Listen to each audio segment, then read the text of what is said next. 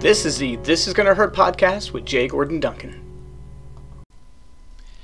Hello, friends, and welcome to a Wednesday Wisdom episode of the This Is Gonna Hurt podcast with J. Gordon Duncan. And if you're wondering why the J, the answer is I am not a bagpipe player. And if that joke doesn't make any sense, I encourage you to check out episode 0, where I explain that joke as well as the purpose of the This Is Gonna Hurt podcast. But as to today's episode, our Wednesday Wisdom episodes are this. I am sharing the audio of my sermons from the church I pastor, Evident Grace Fellowship in Fredericksburg, Virginia, as well as sermons from churches I have pastored prior, as well as sermons that I've preached at other places. And I'm sharing them with you for this reason. My sermons are usually not too long. They're between 30 and 40 minutes long.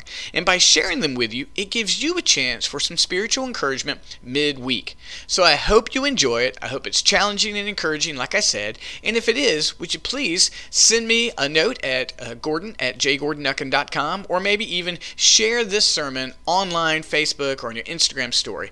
I hope you enjoy it. So let's get to the sermon. From Romans 10, 5 through 13. For Moses writes about the righteousness that is based on the law, that the person who does the commandments shall live by them. But the righteousness based on faith says, do not say in your heart, who will ascend to heaven, that is, to bring Christ down, or who will descend into the abyss, that is, to bring Christ up from the dead. But what does it say? The word is near you, in your mouth and in your heart. That is the word of faith that we proclaim. Because if you confess with your mouth that Jesus is Lord, and believe in your heart that God raised him from the dead, you will be saved. For with the heart one believes and is justified, and with the mouth one confesses and is saved. For the scripture says, everyone who believes in him will not be put to shame. For there is no distinction between Jew and Greek. For the same Lord is Lord of all, bestowing his riches on all who call on him. For everyone who calls on the name of the Lord will be saved. Christianity is an ancient and tested faith. Even if we go back all the way to the beginning of the scriptures, you'll see over and over again that cultures and peoples and ideologies have tested our faith, and over again, our faith has been proven faithful. The people in the Old Testament, in their wanderings and even in the land, were constantly assailed. The Babylonians wanted to enslave them. The Chaldeans wanted to kill them. All because their faith and their culture saw the presence of one true God as a challenge to who they were. And our faith was tested and found true.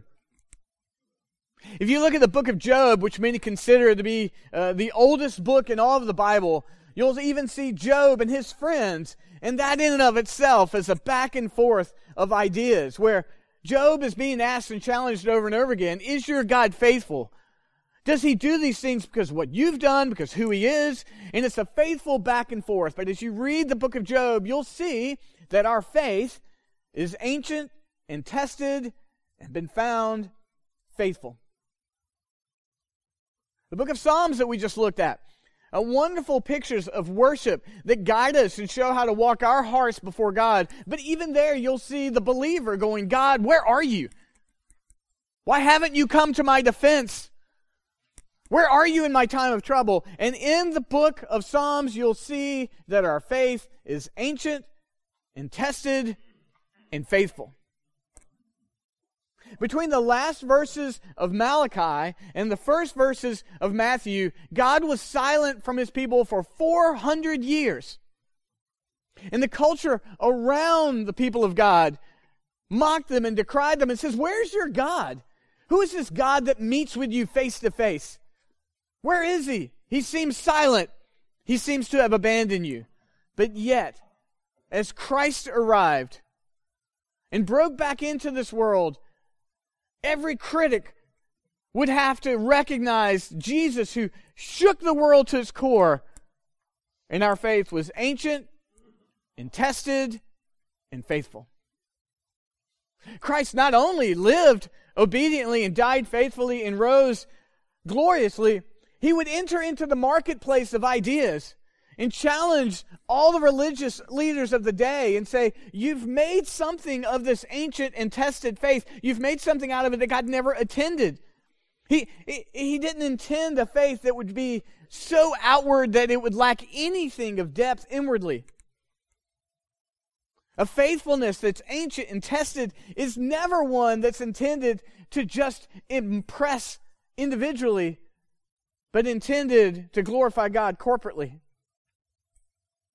When we look at the book of Acts, and the church breaks into the world and shakes all of the world to its core, you would see Paul go into Mars Hill, into the gathering of all the philosophers and religions of the day, and he would tell the world, your gods are empty and useless and have abandoned you.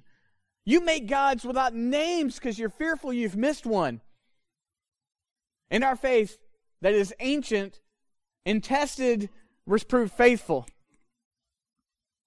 We can skip into church history. You can find Nero, who was so intimidated by a Jesus Christ whose faith could live on after he died, who would not only persecute Christians by killing them, would be willing to set fire to his own kingdom, to blame Christianity for that fire, to create conspiracies and thoughts about them that were untrue. But yet, our faith was ancient and tested and faithful. In the 7th century, in the battle between Islam and Christianity, where millions of mistakes were made, if a Christian couldn't pay his taxes, they would forfeit their children. That would seem to cause many faithful believers to flee, but it didn't. It actually emboldened believers to stand up and be faithful. And you can repeat these stories throughout the Dark Ages and the Enlightenment and the Protestant Reformation, and we can roll into the present day where 100,000 Christians die annually for their faith. You would think this is when this ancient and tested faith would dissolve and diminish, but it's not true. Presently, in our circumstances now, we live in a culture that wants to dismiss Christianity as out of date, homophobic, misogynistic. There's a culture of teenagers and 20-year-olds that think that their enlightenment of the day is enough to dismiss our ancient and tested faith, but yet Christianity will prove itself true yet again. And at the essence of it today, the question that tests our faith is not whether or not we'll rise above the culture. Here's the question. It really is. The question is, when our faith is attacked, is a disconnect between the Old Testament and the New Testament. Whenever people want to attack our faith as being out of touch or being any sort of phobia you want to list, what happens is someone will point out some random verse in the Old Testament and then tell you that it's not faithfully represented in the New Testament, and you will be accused of cherry-picking whatever verse you like for whatever conviction you have. And so I will remind you again that our faith is ancient and has been tested and is faithful. So what we need to do as a people is understand that deep connection between the old and the new, that it's not an old versus the new, but it's an old becoming the new, so that when you are asked about what you truly believe, or when you stand up for what you really believe, you understand how the two of them connect and ultimately to Christ in this ancient and tested faith. That in and of itself is probably too large of a topic for a 38-minute sermon. And the question I'm going to ask is going to be one of those immensely theological questions, but I think it'll prove itself practical for your faith. And it comes to this. People will say, listen, in the Old Testament, God had a completely different personality, and if you wanted to be saved and have a relationship with Him, it sure looked like that was something very different than what we have now. And truly, there are differences. Thankfully, none of you had to walk through a gate or go through a cleansing process. None of you had to gather up your farm animals to make sure you could come and worship today, thankfully. None of you are waiting for one person to come outside behind this curtain to tell you that you have your sins forgiven by God. Truly, there are immense differences between the two. But it's not old versus new, it's the old becoming the new. So whereas you don't have to make yourself clean, Christ lived obediently and you're declared clean. And whereas you don't have to go offer your farm animals to come and sacrifice, Christ himself was the sacrifice. And whereas I don't have to come out here and tell you you're forgiven, the Holy Spirit bears witness in your heart to tell you that you were forgiven. But we still have to understand, but what about those folks? What about those folks who had to go through that entire process? Did they truly have a relationship with God in the same way that you have a relationship with God? Answering that question proves once again that our faith that's ancient and tested is faithful, and we need to understand that to draw closer to God and to engage our culture. So here's our big picture question today. Did you get saved differently in the Old Testament? Did you? So the first thing we're going to do is we're going to do an Old Testament, New Testament comparison. Then we're going to answer the question. The answer is, nope, you didn't get saved differently in the Old Testament than you did in the New Testament. And third, what we're going to do is we're going to see that all who call on the name of the Lord are saved. Okay? That's a lot to tackle here, but we're going to do it. And I invite you all to coffee this week as we wrestle with it. Let me give you some context. Some of us hadn't been here. Some of us were sick last week. Some of us are worshiping with us the first time. Here's what's been going on. Last week in the book of Romans, we were told that Christ is the end of you trying to be righteous. The word righteous means what? Come on, guys, you got it, right? Right in the eyes of God. Man, by the end of Romans, it's going to be like a chorus. I can't wait. Whatever God says is right, that's righteous. And last week, we read that Christ is the end of you trying to be righteous. You can't do it. Our faith is ancient and tested and faithful. We are ancient and tested and unfaithful.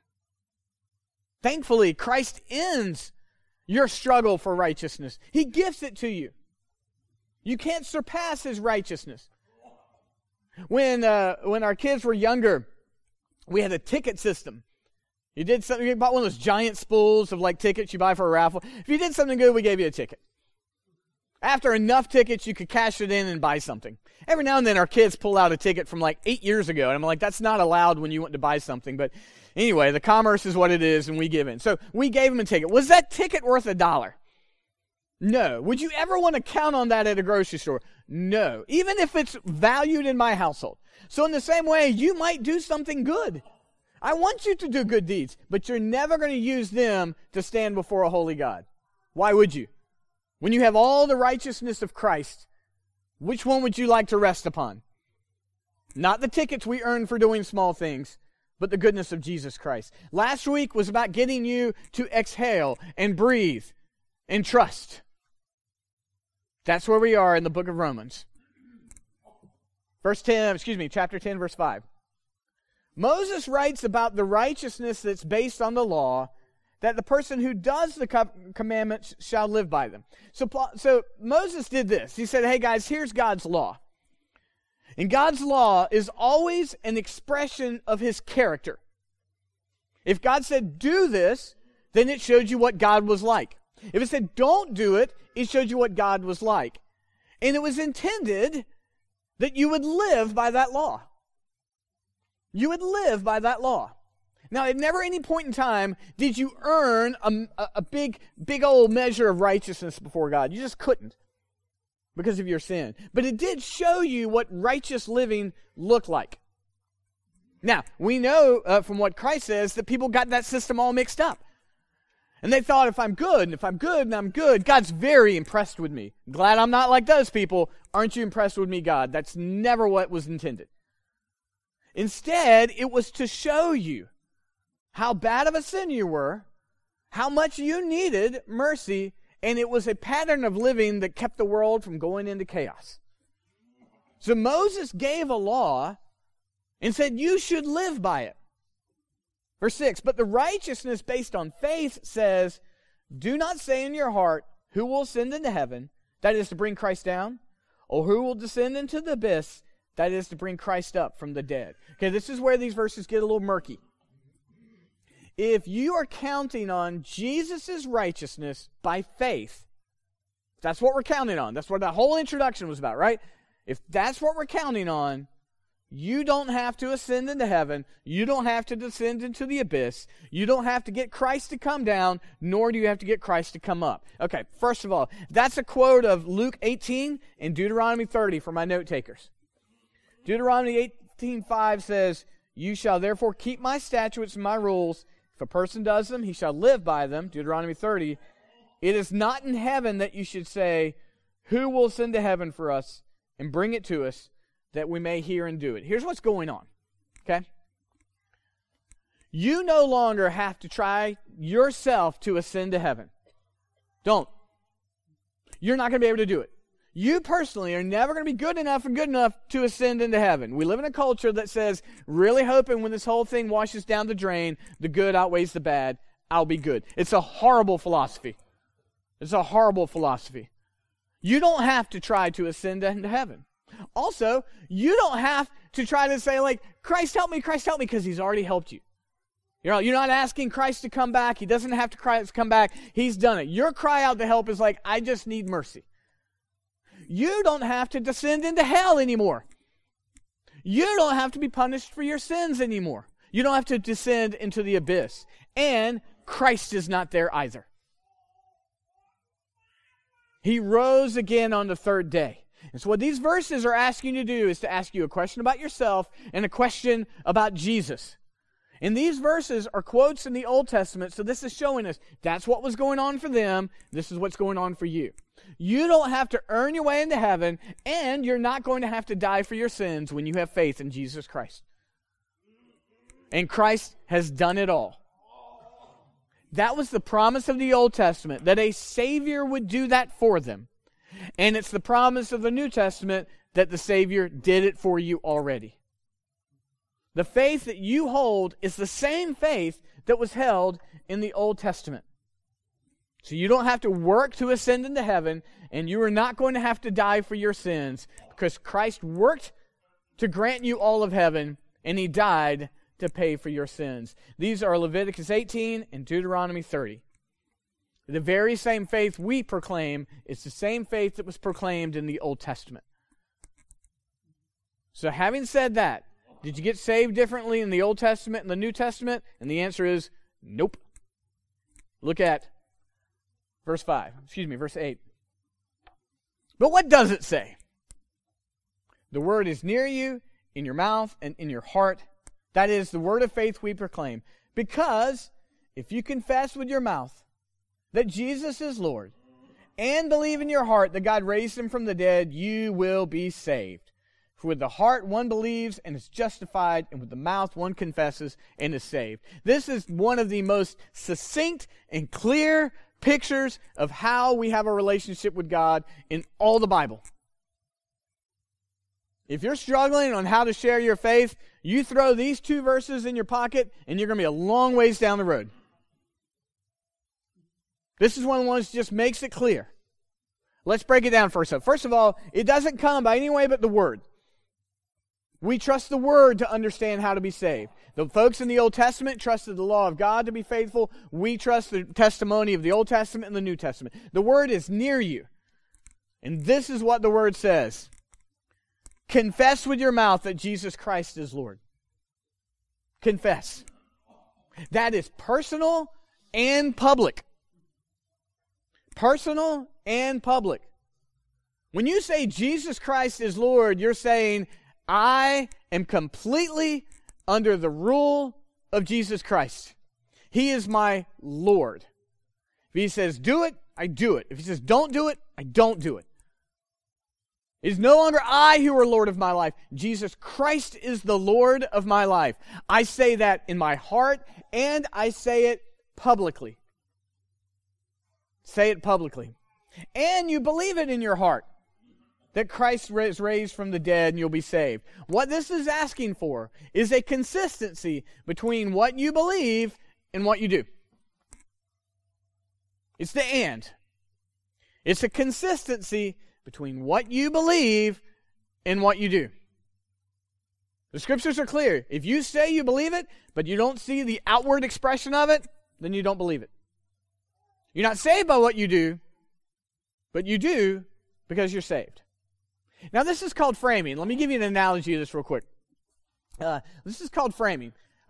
Someone might come to me and they'll say, Pastor, while I am praying, is it okay if I do drugs? I'd be like, it's probably not okay. But if someone came to me and said, hey, while I'm doing drugs, do you think I should pray? And I'll be like, yes. Yes, you should. All I had to do is move a couple of words around. Let's try that again. Pastor, while I'm praying, you think I should be doing drugs? No. Don't mix drugs in the quiet time. It's never a good cocktail. Pastor, I am doing drugs. Should I pray? Yes, you should. So let me apply it to this passage here. Okay? Do I have to obey to be saved? Nope. Do I have to be saved to obey? Yes. Let's try it again. Do I have to obey to be saved? No, you don't. You're not going to get saved because of what you do. Do I have to be saved to obey? Yes. You will not be able to obey unless God has changed your heart. They go hand in hand. What these verses is asking for is a consistency by what you profess and believe. The only thing you have is faith before God in Jesus Christ. That's it. It's what we say it every single week when we take the Lord's Supper. That's the only hope you have. That's the only hope that the folks had in the Old Testament. It's the only hope that Job had and that Moses had and David had. It's the only hope that anybody who's ever professed faith is. All I've got is what Jesus has done. That's all I believe. But if you believe, you will be a transformed person. You will be. You do not have any other choice. Because with the heart one believes and is justified, and with the mouth one confesses and is saved. That is our ancient and tested faith. When people begin to struggle with the Old Testament and New Testament, and Christianity in light of the 2020 culture, this is what we have. This is the basis of all change. This is what we get geared up about. This is where we begin to get prepared to interact with the world. The proclamation of a faith that tells you you can rest, but you will be transformed. You can rest, but you will be transformed. All who call on God will be saved. First of all, that's a quote. So that means it's true from Scripture. Everyone who calls upon the name of the Lord will be saved. Everyone. So if someone professes faith and calls on God, they will be saved. So in our categorization of the people we like and we don't like, and the sins that we think are really bad and the sins that we think are acceptable, if folks cry out to God, they will be saved. They'll be transformed. They'll be saved. Look at verse 11. The Scripture says, everyone who believes in Him will not be put to shame. I want to remind you that when we started with Romans 1 a year and a half ago, that was the emphasis of Romans chapter 1. The end of shame. If you cry out for faith in Jesus Christ, you will not be put to shame. You will not be put to shame. The sins that you struggle with in remembrance of what you've done, the sins that you continue to base shame on, that you have struggled with to let go, I want you to remind you that before God, you will not be put to shame. There is now no condemnation for those who are in Christ Jesus. God does not intend to shame you. You want to know why? Because Christ was shamed on your behalf. Christ experienced abandonment, nakedness, abuse, all on your behalf so that you will experience none of that. All shame is gone for every single believer in Jesus Christ. And that is the message our culture does not know what to do with. Our culture does not know what to do with shame. In fact, our culture will say, go do all the things that cause shame and then tell yourself not to be shamed. That message dies because it's impractical and it won't work. Our culture will say, go do all that shameful stuff. You'll be fine. While the heart is eaten up with acid. Whereas God says, no. I'll forgive you, take away your shame, and transform you. You remember the questions I asked you for your time of repentance?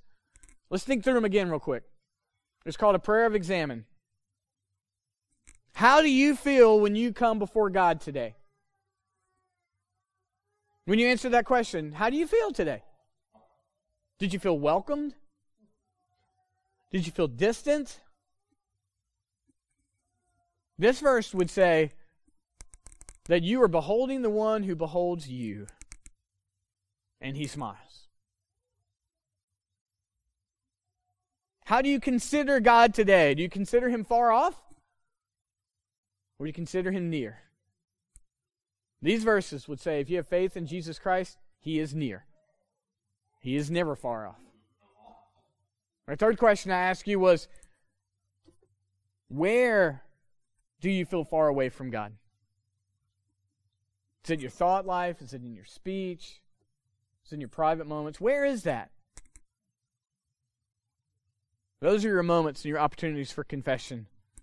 And then that fourth question was a hopeful one. Where do you feel close to God? We're going forward, verse 12 says this.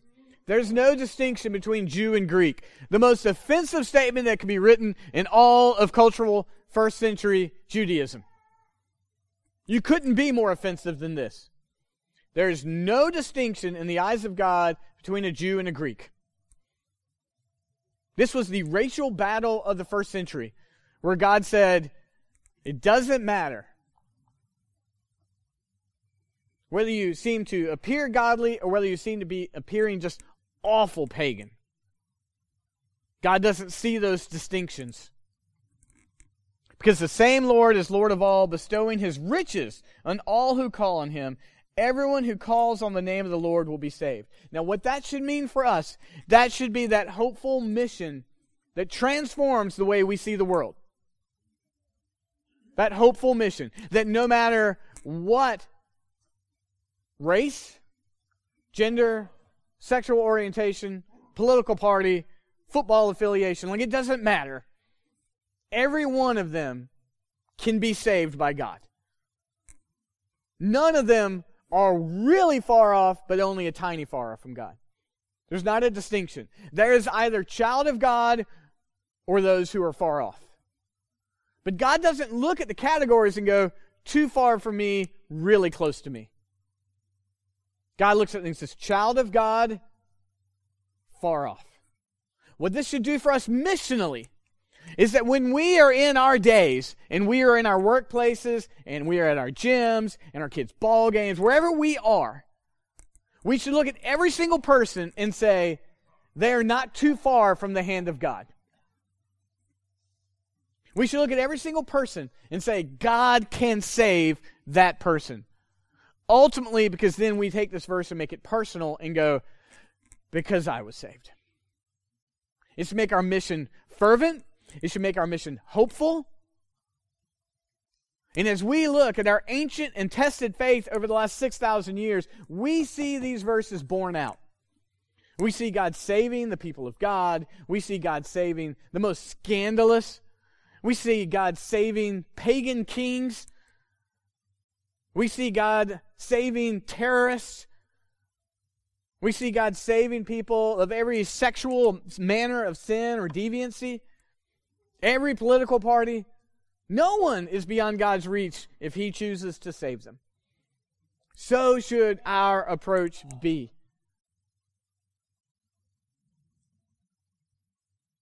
I really encourage you as we approach our EG groups and as they take a break from Mark very soon and they pursue the study of sharing the gospel, to remind these things in your hearts that this should be the motivation for our mission. That no one is too far from God.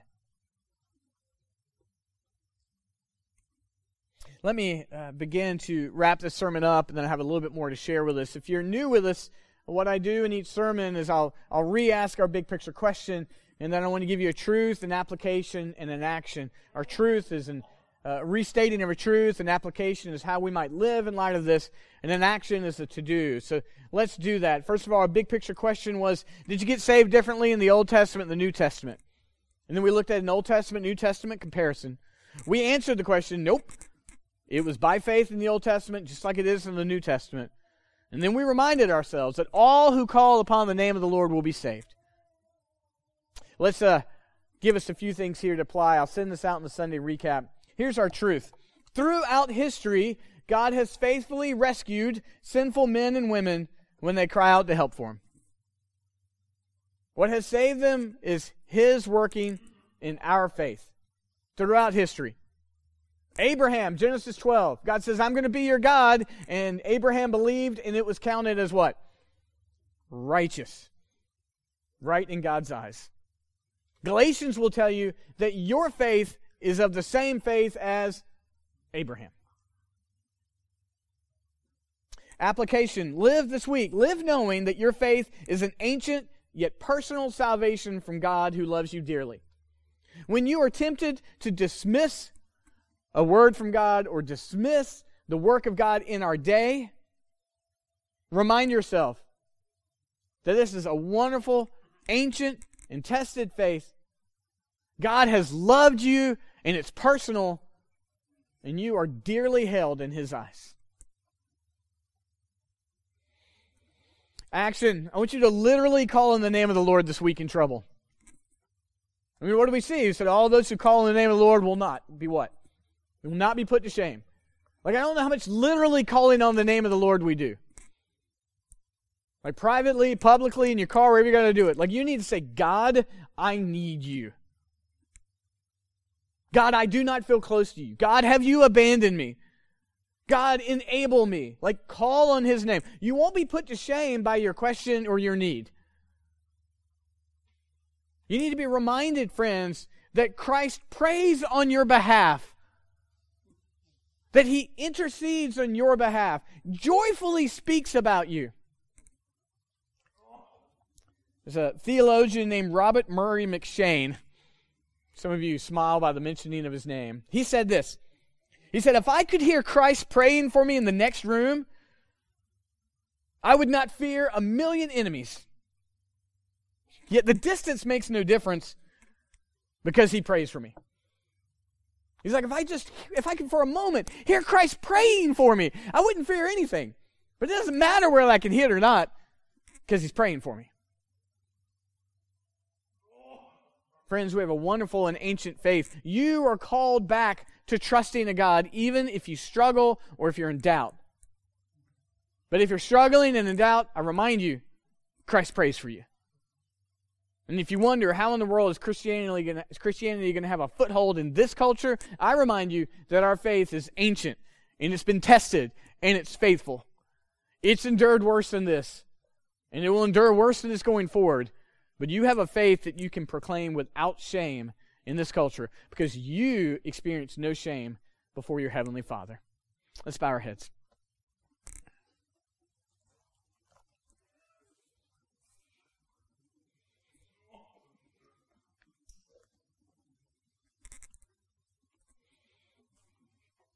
Father, thank you.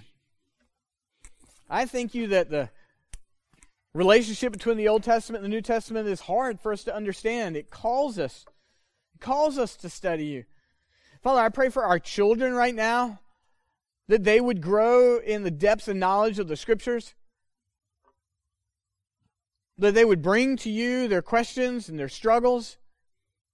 I pray for our adults in here that they would be honest, that they would cry out in the name of the Lord, thank you, thank you, thank you, that we will not be put to shame.